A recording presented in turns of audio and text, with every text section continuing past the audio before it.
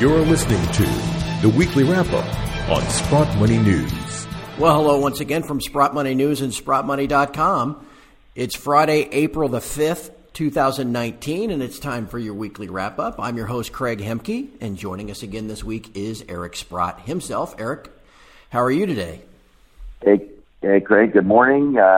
Another sort of trying week here, and it looks like we're going to have a trying day with the jobs data, but interesting things going on in the world of gold for sure. That is for sure, my friend, and we're going to talk about several of them. If anything, price still hovering here around $1,300 makes it an excellent time to pick up some physical. And we've got one of those special deals that just comes along every once in a while at Sprott Money. And this is for all the collectors. Your Call of the Wild is now hitting your ears. The Moose is the sixth coin of the Call of the Wild series, and is a 1 ounce 4.9 gold coin, and it's an instant Canadian classic. Order yours before they disappear back into the wild. You got to call 888-861-0775 or visit SprottMoney.com. Eric, after the week we've had, I might need a moose head or two by the time we get to the end of the day. And now today, with the employment report coming out in the U.S., we're still under pressure with gold now down $7 or $8 on the week, silver down a couple of cents. What are your thoughts on the week that was? Well, we had some unusual things in the sense that they would just march the price of gold down for some reason in a steady fashion. Normally, when around 3 a.m. in the morning, they kind of march it down. Some of the GATA supporters call that time Plan A, whereas Plan B is when the COMEX opens. You get the hammer at the end. And, of course, we had the payroll data, which some would take some comfort from it because it said it was 196,000, up from a revised 33,000 in February. It's hard for me to imagine that the February number stays at 33, but anyway, that was a pretty low number. So it's been unfortunate for gold this week, but we're seeing some signs and some other things. Platinum was very unusually strong yesterday. It was up about 3% when really gold was doing nothing. Silver had a little bounce back.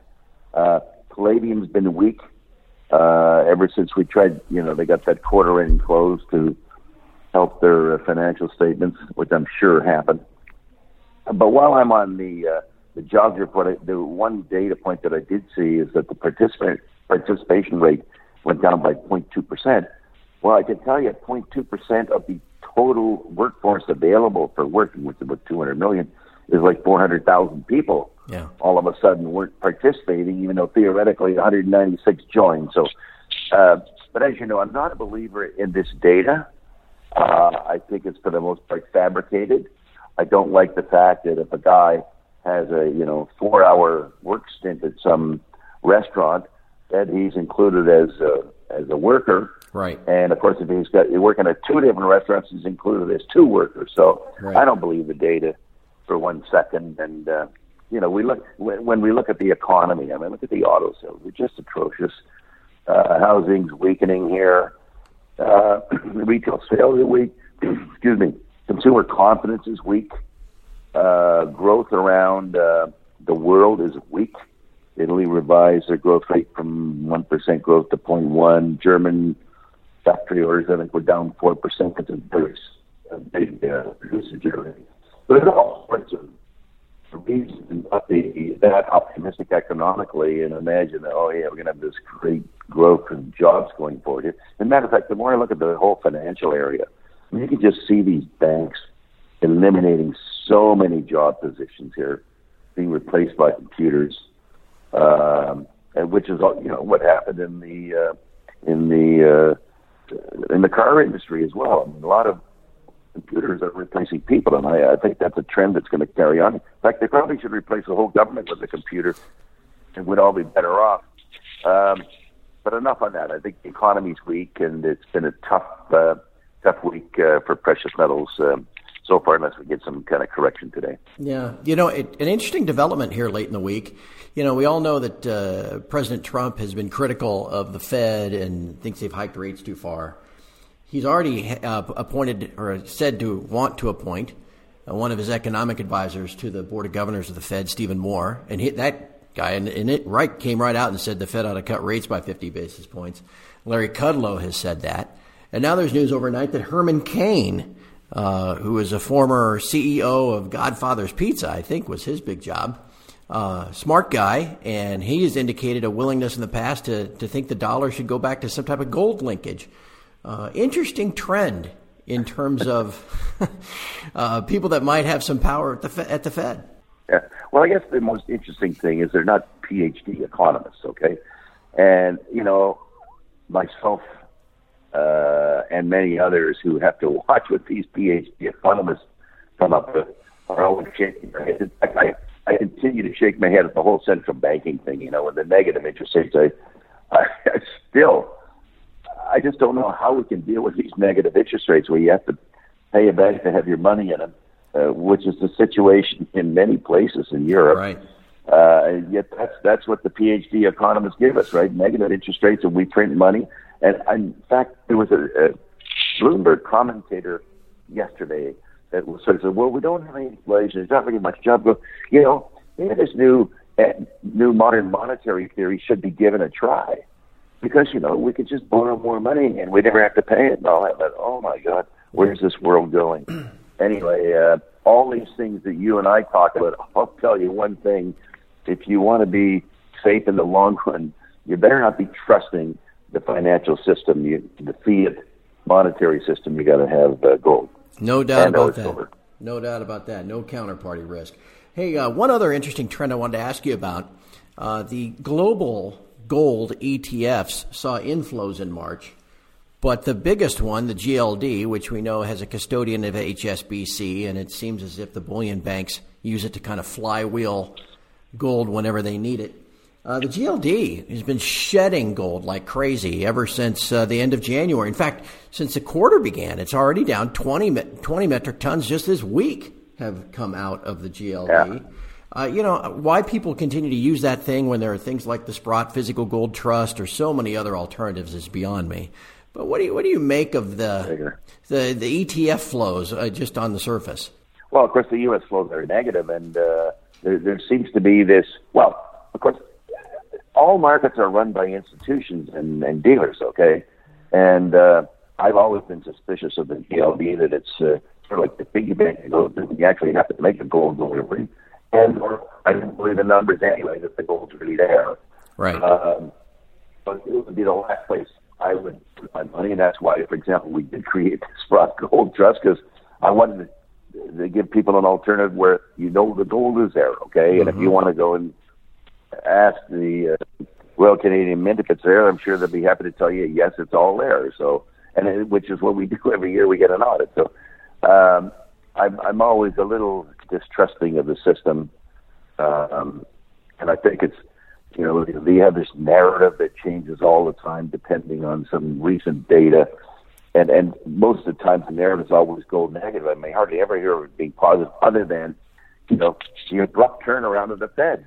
How can you do a 180 and everyone thinks that gold's not the answer? I mean, it is the answer with where it looks like we're going. So we're going to have to remain patient. No, that's right. All right. And lastly, Eric, we've had an interesting week of headlines and press releases on some of the equities that we discuss most weeks. I know you've got a couple of updates you'd like to share. What do you have for us this week? I do, but before I go there, I want to mention one thing. I mean, this Boeing thing, there's an utter disaster in the making in my mind. And I know the stocks rallied this week in the Dow. But, I mean, if one analyzes what happened there, I mean, it is not good.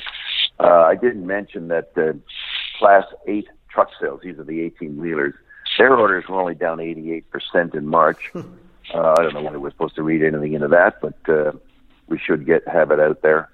And, of course, the whole trade deal, is going to be imminent. And of course, now Trump suggested it's going, it could be 4 or 5 weeks. And 90% done.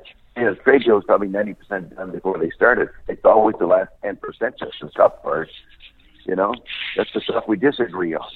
So, And it's funny. I was reflecting on inflation, and I just want to give a thought here.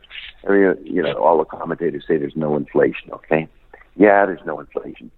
Just don't have a medical event in your family because you'll go broke. Yeah, no kidding. What does that say? Don't have a medical event in your family or you'll go broke, and there's no inflation. This is so incongruous. It just boggles my mind. Somehow, the cost of healthcare is not in the inflation numbers, okay? Because people can work for 30 years, have a health event, and they got no money. Okay, enough there. I really only want to talk about one stock today, and is Wallbridge Mining. It's up about 50% in the last month. I would reiterate that people should go back and look at the March 22nd news release. It looks like it's pointing up to a whole new discovery. This is in Quebec, in what we call the Abitibi, which is a very gold-prone area. And it looks like it could be big. It's 200 meters wide. They're suggesting it could be 2.5 meters long. It's got 6 visible gold intersections that we don't have the assays on, but it's also got abundant gold veins throughout this 275-meter intersection, which is almost unbelievable, that length. So it's growing, and you have to start thinking in terms of potentially millions of ounces of gold here. So please read the news release.